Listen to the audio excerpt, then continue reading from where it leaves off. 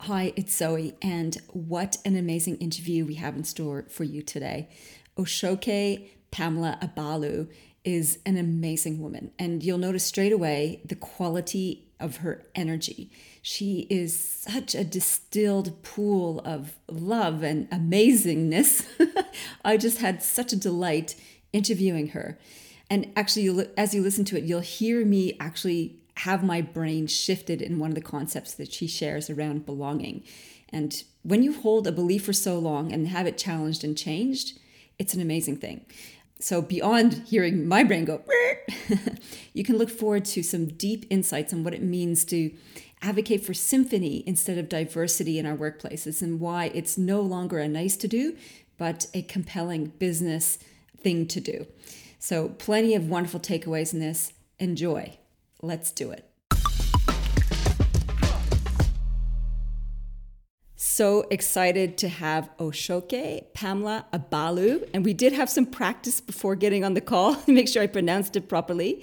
This fantastic, fabulous woman who I came across when she wrote an article in Fast Company about Symphony. It's a new perspective on diversity and inclusion, how we show up as humans in the world. Now, that's like the little teaser, but Oshoke has a fabulous, fabulous profile. She's the co-founder of this brilliant company called Love and Magic Company. It's a tech-forward consultancy, she says, powered by love, magic, and artificial intelligence, which I think is just fantastic. Who says that about their business? I love it. They pioneer human-centered design solutions that infuse consciousness, energy flow, and inclusivity into global workplace transformations. She is a Crain's 40 Under 40 honoree. She is reimagining the future of work through ecosystem innovations like inclusion and symphony, which we're going to dive into, and smiles per square foot, which I love as a concept, where people and technology work side by side to improve lived experiences and amplify human potential. So I love the summary. She has been licensed at the age of 26 as the 179th living licensed Black female architect in the US, so trained and developed as an architect, and has since led the transformation over 1 billion of workplaces for thousands of individuals in 65 countries. She's been featured in Time, Smart Planet, Real Simple Magazine, Domino Magazine, Interior Design Magazine, The Network Journal, ABC, NBC, Fox, CBS, Fast Company, all over the place. And here she is on the Zoe Routh Leadership Podcast. Welcome, Oshoke. Zoe, I'm so happy to be here. Thank you. And thank you for that generous introduction.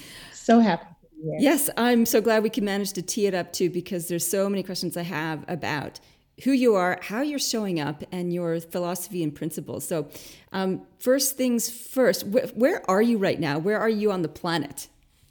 I'm in Brooklyn, New York. Brooklyn, New York, fantastic. Not too far from where my sister lives. She lives in Westfield, New Jersey. So a little bit of a hop, skip, and a jump away. And that's been your home base for a long time? For the last 20 years, I'll say. But really, I've spent a lot of time traveling, whether for work. I mean, just everyone's really just a global citizen these days with projects. Yeah. All right. Well, can you just give us a little bit of an insight from your journey into being trained as an architect, setting up this evolutionary forward business, which has as its core love, and hopefully we're going to talk about your the organizational model you have on your site as well. So how do you go from architect to setting up this forward-focused company, and what's happening for you now in your work life? Thank you. Thank you for asking. As an architect, my superpower and my passion really was a focus on the human experience of space. And now there's a lot of studies with regards to neuroaesthetics and its impact on the brain and the human experience. But just innately, as an architect, when I thought about space, I thought about how people felt in space. In my work as the chief architect at MetLife, I was responsible for 75,000 seats, people. And I knew that the work was really about bringing delight and joy into the human experience of work, in addition to meeting all other baselines and exceeding them. And along with a small team of super friends, by the time we looked up, we'd completely transformed a 150-year-old insurance company. And the results were more than we expected. You know, the results were, I think, also personally and professionally expansive of what attention to another person's life could do for an organization. And so I had that keen interest. And my partner is a serial entrepreneur who believes that technology can be the coordinating aspect of this empathy of the human experience. That technology and the tools that we now have has the potential for us to start to ask questions like, instead of what is your job, it's who do you help with these tools? What problems do you solve with these tools? What unmet needs do you meet with these tools? And the idea that technology, you know, physical space is amazing. It's wonderful to watch the transformation of space from, well, just the transformation of an idea from the visioning stage to when it's fully built. With technology, it's the infinite nature of information sharing is so beautiful and still very architectural. So you have this tool that doesn't negate my work in architecture and physical space, but this other tool that allows me to bring my unique perspective of the human experience, or the opportunities to delight the human experience, into products and services and organizations using technology and using the newest intelligence. I mean, it was just so juicy. And it's been, again, very much to my benefit, because I've gotten to learn more than I could have imagined, and bring this also different perspective into the tech space. It is a different perspective, and I'm listening to you and your voice and the quality and energy behind who you are and what you're saying. I'm curious about how you developed this perspective of symphony, of multiplicity, about honoring human experience and human life in all of its multiplicity. What has shaped you on this journey to be so human-centric and delightful in the interface of technology and space and humans? Well, thank you, Zoe. I appreciate that. I think grace, I think it's the grace to understand my privilege, and it's the grace to perceive the opportunity to show up while we're alive, and leave the world better than we saw it. I was recently at a conference, and I forget who was speaking. I think it was Mark Nebo. Or maybe not. I don't really remember. But the person said something so profound. They said, if you were sitting in a burning house, your house, and burning all around you, would you just sit down, watch the flames? Or would you get up and try to put it out? What would you do? And part of the human experience is just that. If we're here and we see our house burning, do we watch it?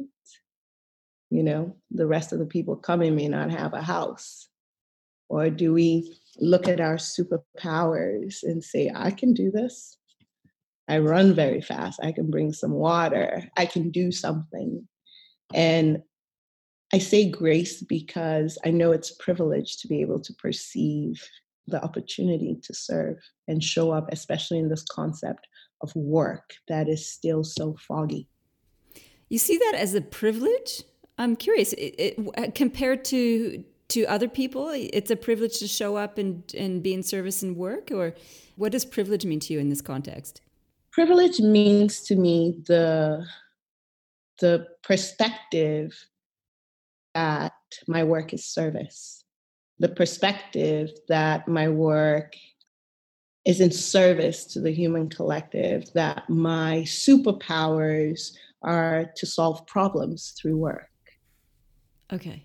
So that's a privilege to one, recognize what your superpower is, and two, be able to apply it in service to the greater human collective.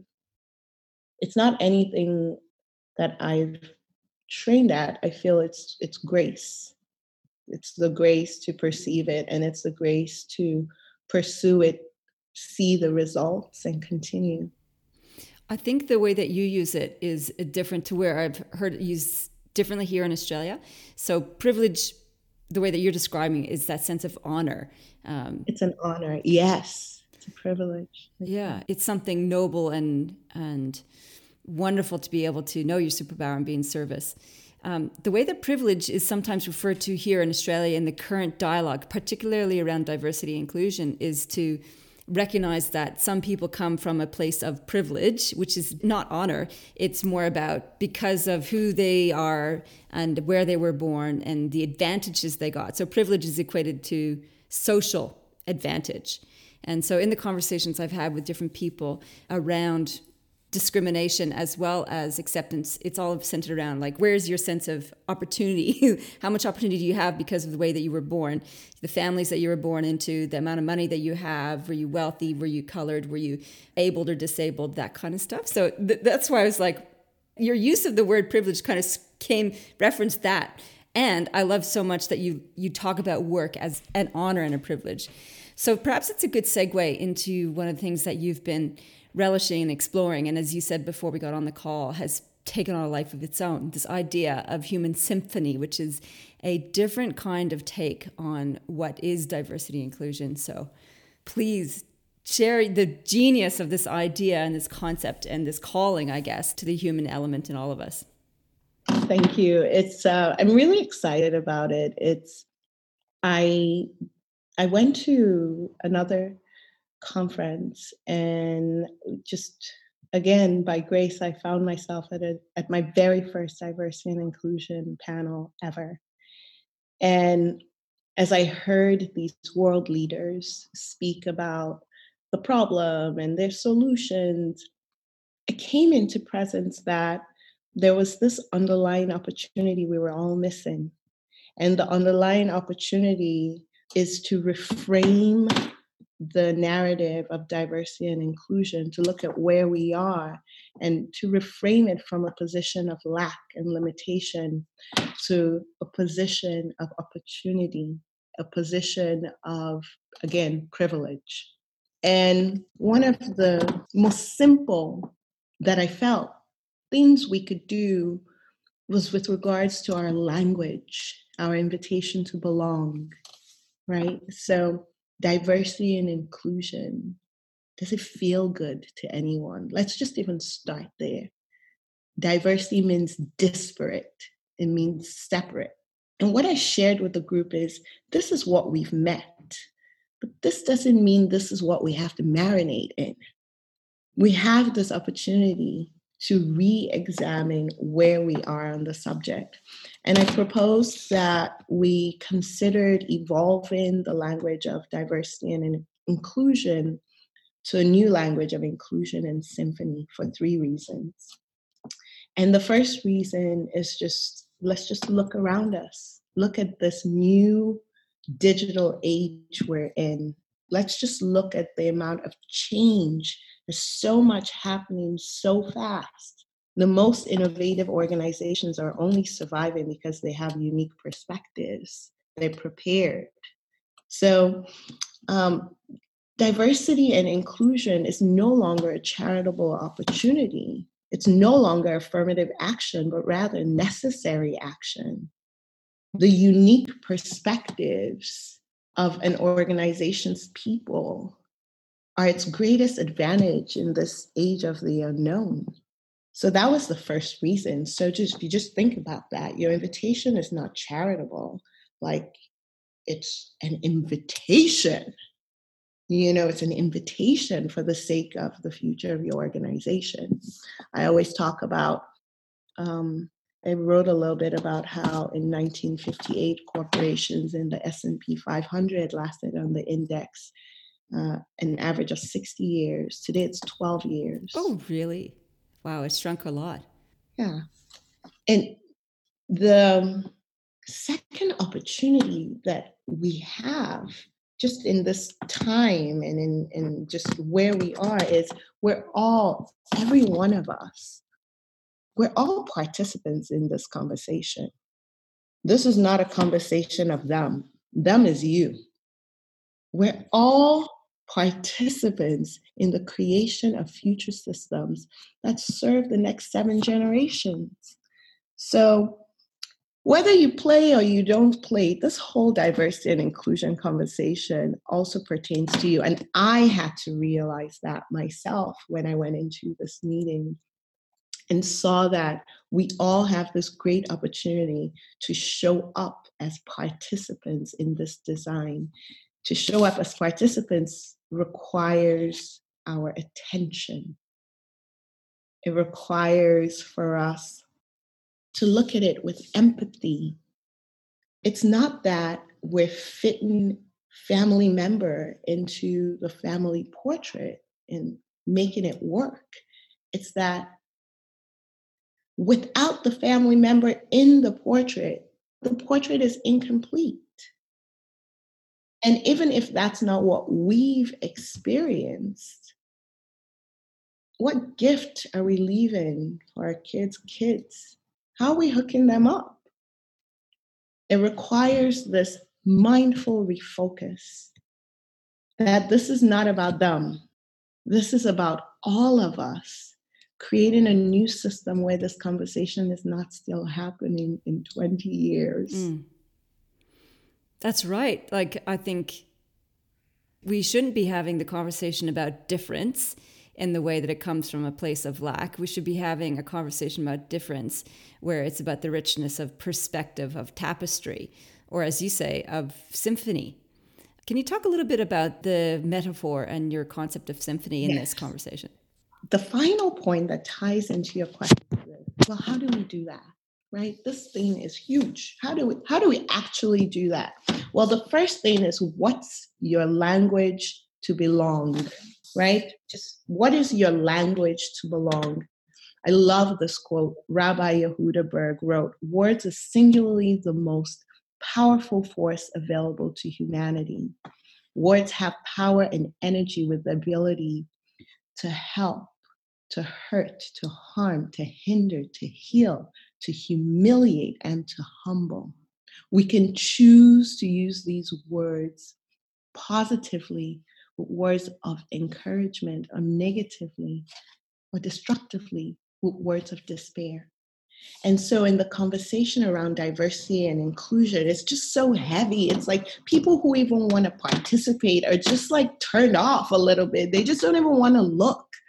So a really, really easy stream to do is to acknowledge that diversity is what we meant, but not where we're going. Symphony is a composition of different parts. Diversity is a range of different parts. Symphony is musical. Symphony is expansive. Symphony is all coming together for one. Diversity is all working separately.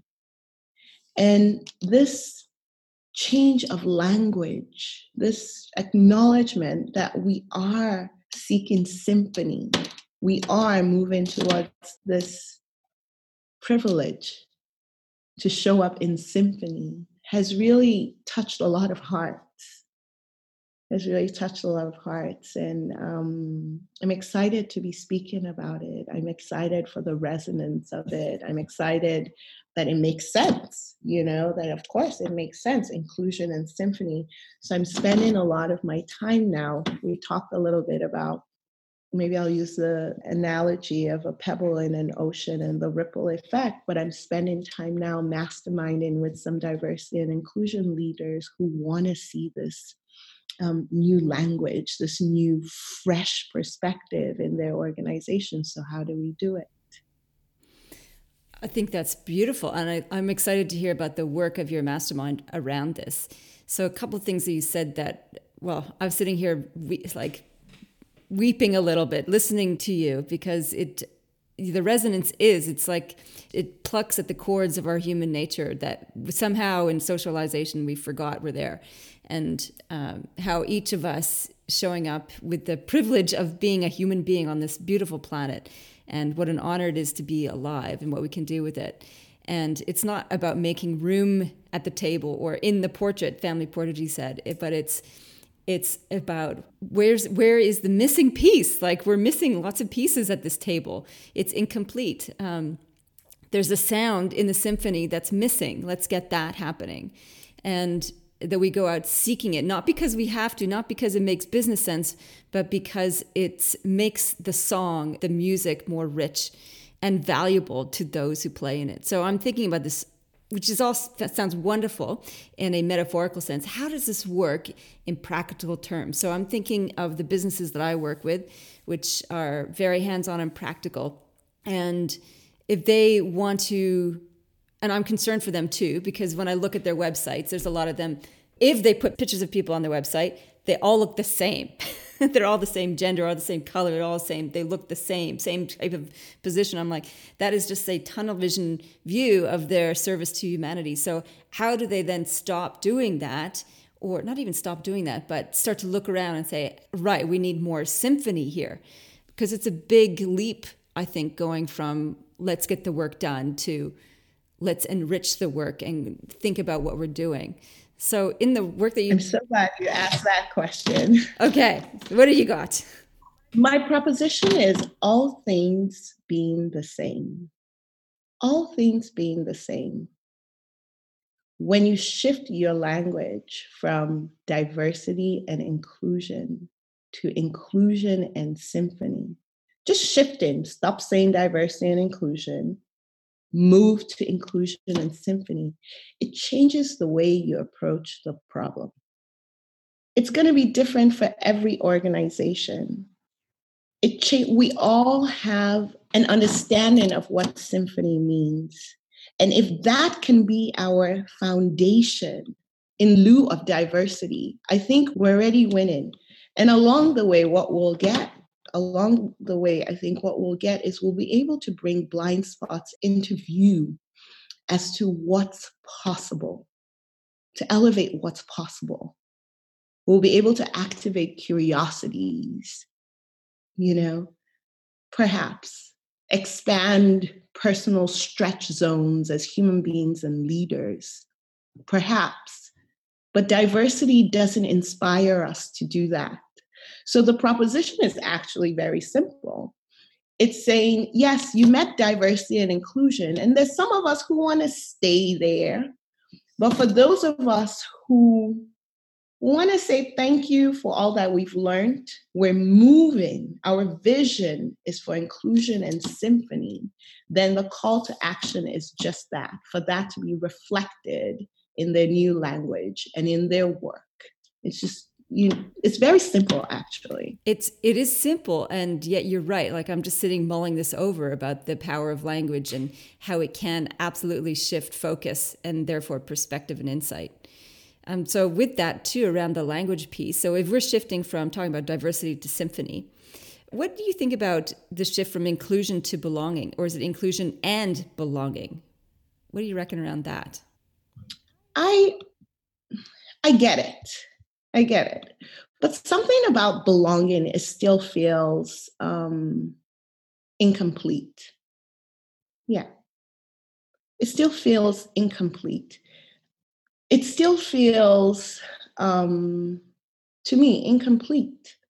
There's nothing about symphony that's incomplete. Like, our resting state is belonging. There shouldn't be a call to belong, There's a call to symphony.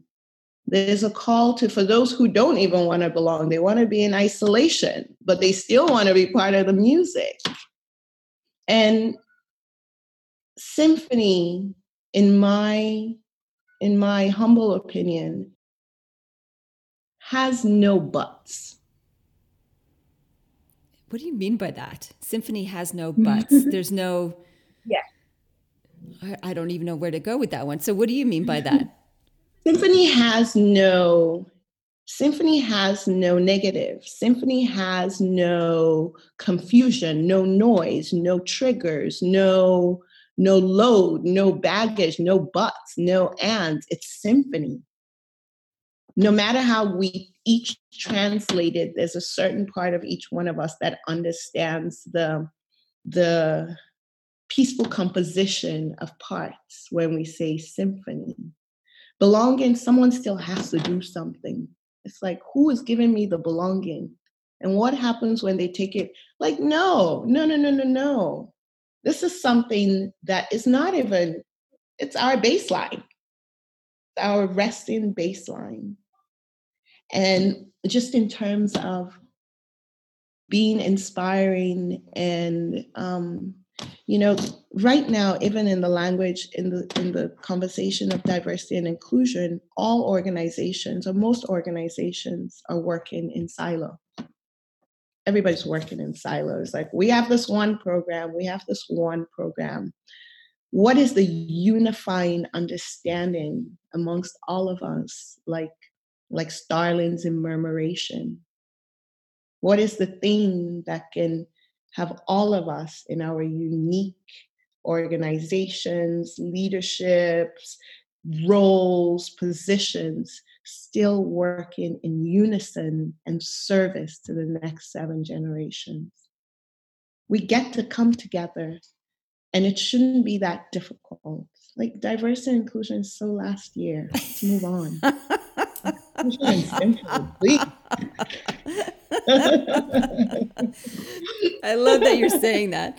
And you're right. People have been talking about it. And there's still lots of organizations who are deliberately putting focus on diversity, inclusion, and targets and quotas. So I can anticipate a little bit of how you might respond to that. So targets and quotas, is that a stepping stone to the symphony, or is this like, throw it out? It's like... No. It happens concurrently. Okay. I think all things are the same. But what I do believe is that when you change the language, your call to show up and your work becomes different. So it's not really about getting into the micro level of any organization. We all have business goals. We all have metrics. We have those. What we are proposing is that there's a better wave to ride. And with this wave, we can all ride it in our own different and unique ways and still be in unison. The idea that we're all working towards the same. Do we all want to work towards diversity? No one wants that. Do we even want to all work towards belonging? Who's giving us belong? Nobody wants that. We all want to work towards symphony.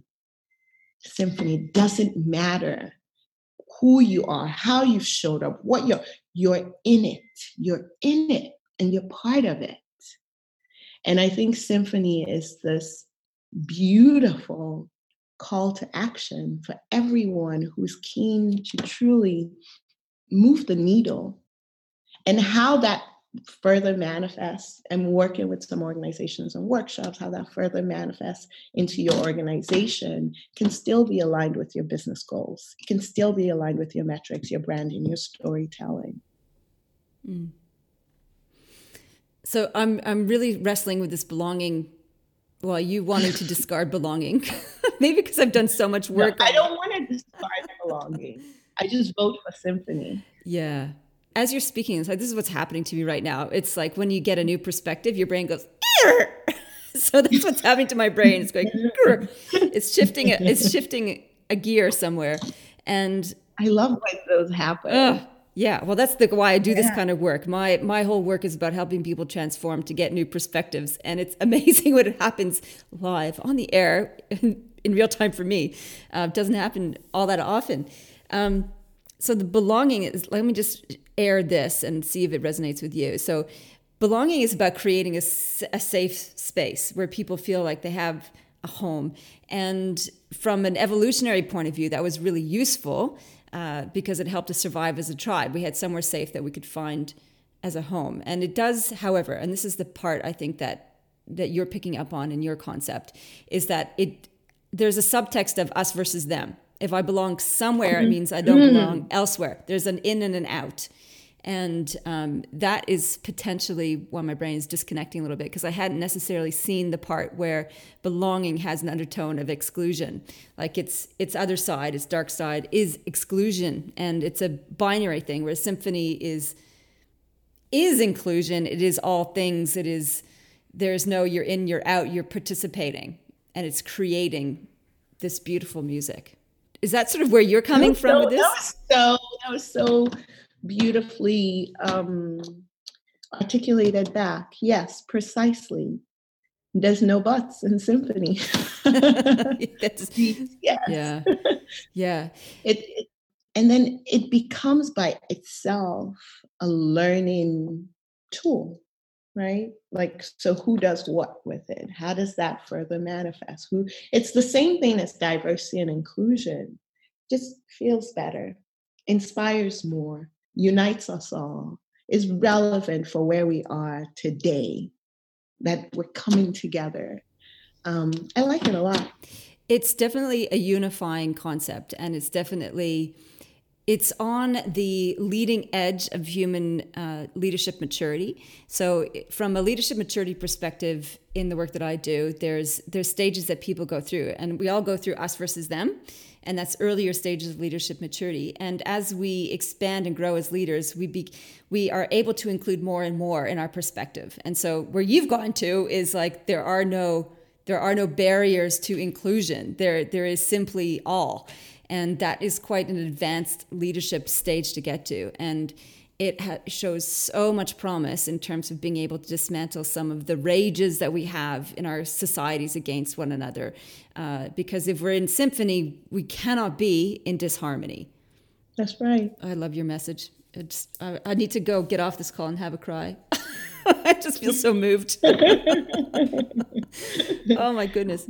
All right. And I also feel we may not experience its fullest blossom in our lifetime. Maybe, who knows? I also feel it's worth doing different for the next generations coming. I feel it's worth setting them up for symphony.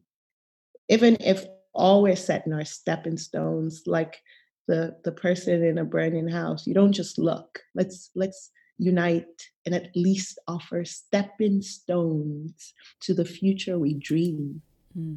That's beautiful. So if you were to encourage someone, an individual, we've had change your language, think about using symphony instead of diversity. What would be another human tip you would give to our fellow leaders? So I would give them, can I say 5 tips?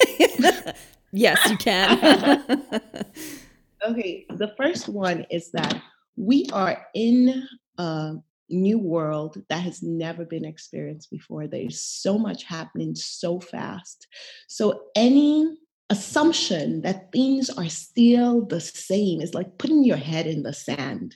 It really is. We're in this world of accelerating change and its impact in the workforce, period.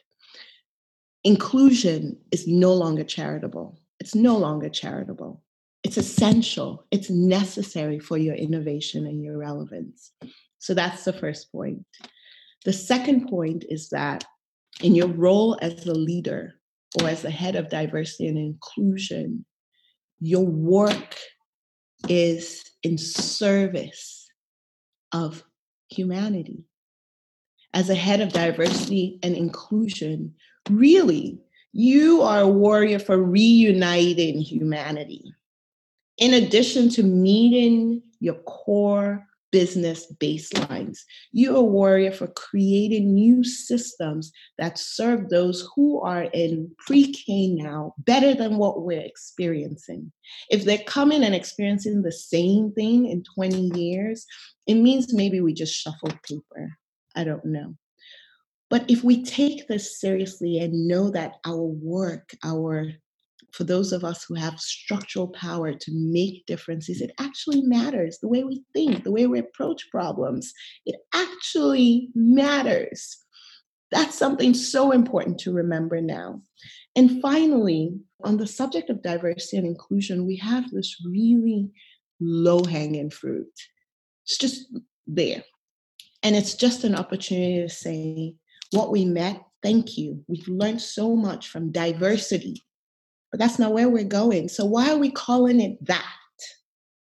And so for those innovative, change-making leaders who perceive the opportunity for this low-hanging fruit to relanguage it to that of their greatest collective intention that's aligned with growth, organizational, human, personal, then do so. You can do so right now. All else remaining the same. That's beautiful. Thank you. Was that 3 or 5? I got mesmerized by the I think I poetry. got 3. And then What? I have 2 more. Okay. The fourth one, and these are short, is that our work is love made visible. Our customers are beloved. Our employees are beloved. Them is you. And so as we show up in work, as we show up in this concept of work, to remember that those who we serve through our work are actually our beloved. They're our beloved, and this is an opportunity. And the final one, and I'm just throwing in 5. I don't remember the last one, but I love this one so much.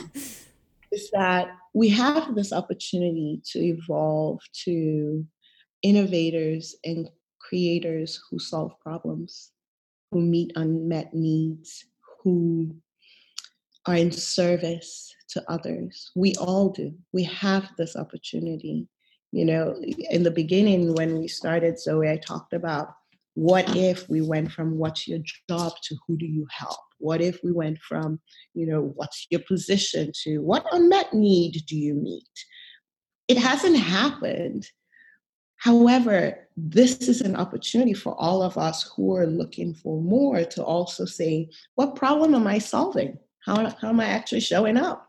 And this is the whole concept behind the beloved organization model, is how do you establish who your beloved customer is? How do you solve the problems that actually affect the human experience? How do you meet unmet needs? Whether you're an architect or you're the head of diversity and inclusion, the head of innovation, or the CEO or the CMO, what problem are you solving with your superpowers in this day and age? I think 5 and 4 are kind of the same, but passionate about those 2. I think they're not the same. They're related, though. In any case, they're all fabulous. Oshoke, thank you. You have transformed my world this morning, and I'm deeply appreciative of that. And I can't wait to get this episode out into the world and to share your wisdom and your light with even more people. Thank you so much. Thank you. Thank you, Zoe. It's a privilege to be in your company. I hope you enjoyed that as much as I did. And if you are enjoying this series on Points of View, then you'll probably love the articles that I write each and every week on people stuff, the tough stuff in leadership. I write articles with simple tips and tricks and insights to help you manage that tough stuff in leadership, the people stuff. If you go to my website, zoerouth.com, you'll see a little blurb on the People Stuff Toolkit as a thank you for signing up and getting notification each week for my articles. The People Stuff Toolkit has really some awesome stuff in it. It's got an ebook version of my latest book, Loyalty, and all the accompanying tips and templates to help you build a workplace worth belonging to that encourages workplace engagement so that you have happy and committed staff. We'll put a link also in the show notes so you can get easy access right now while you're thinking about it. All right, thanks.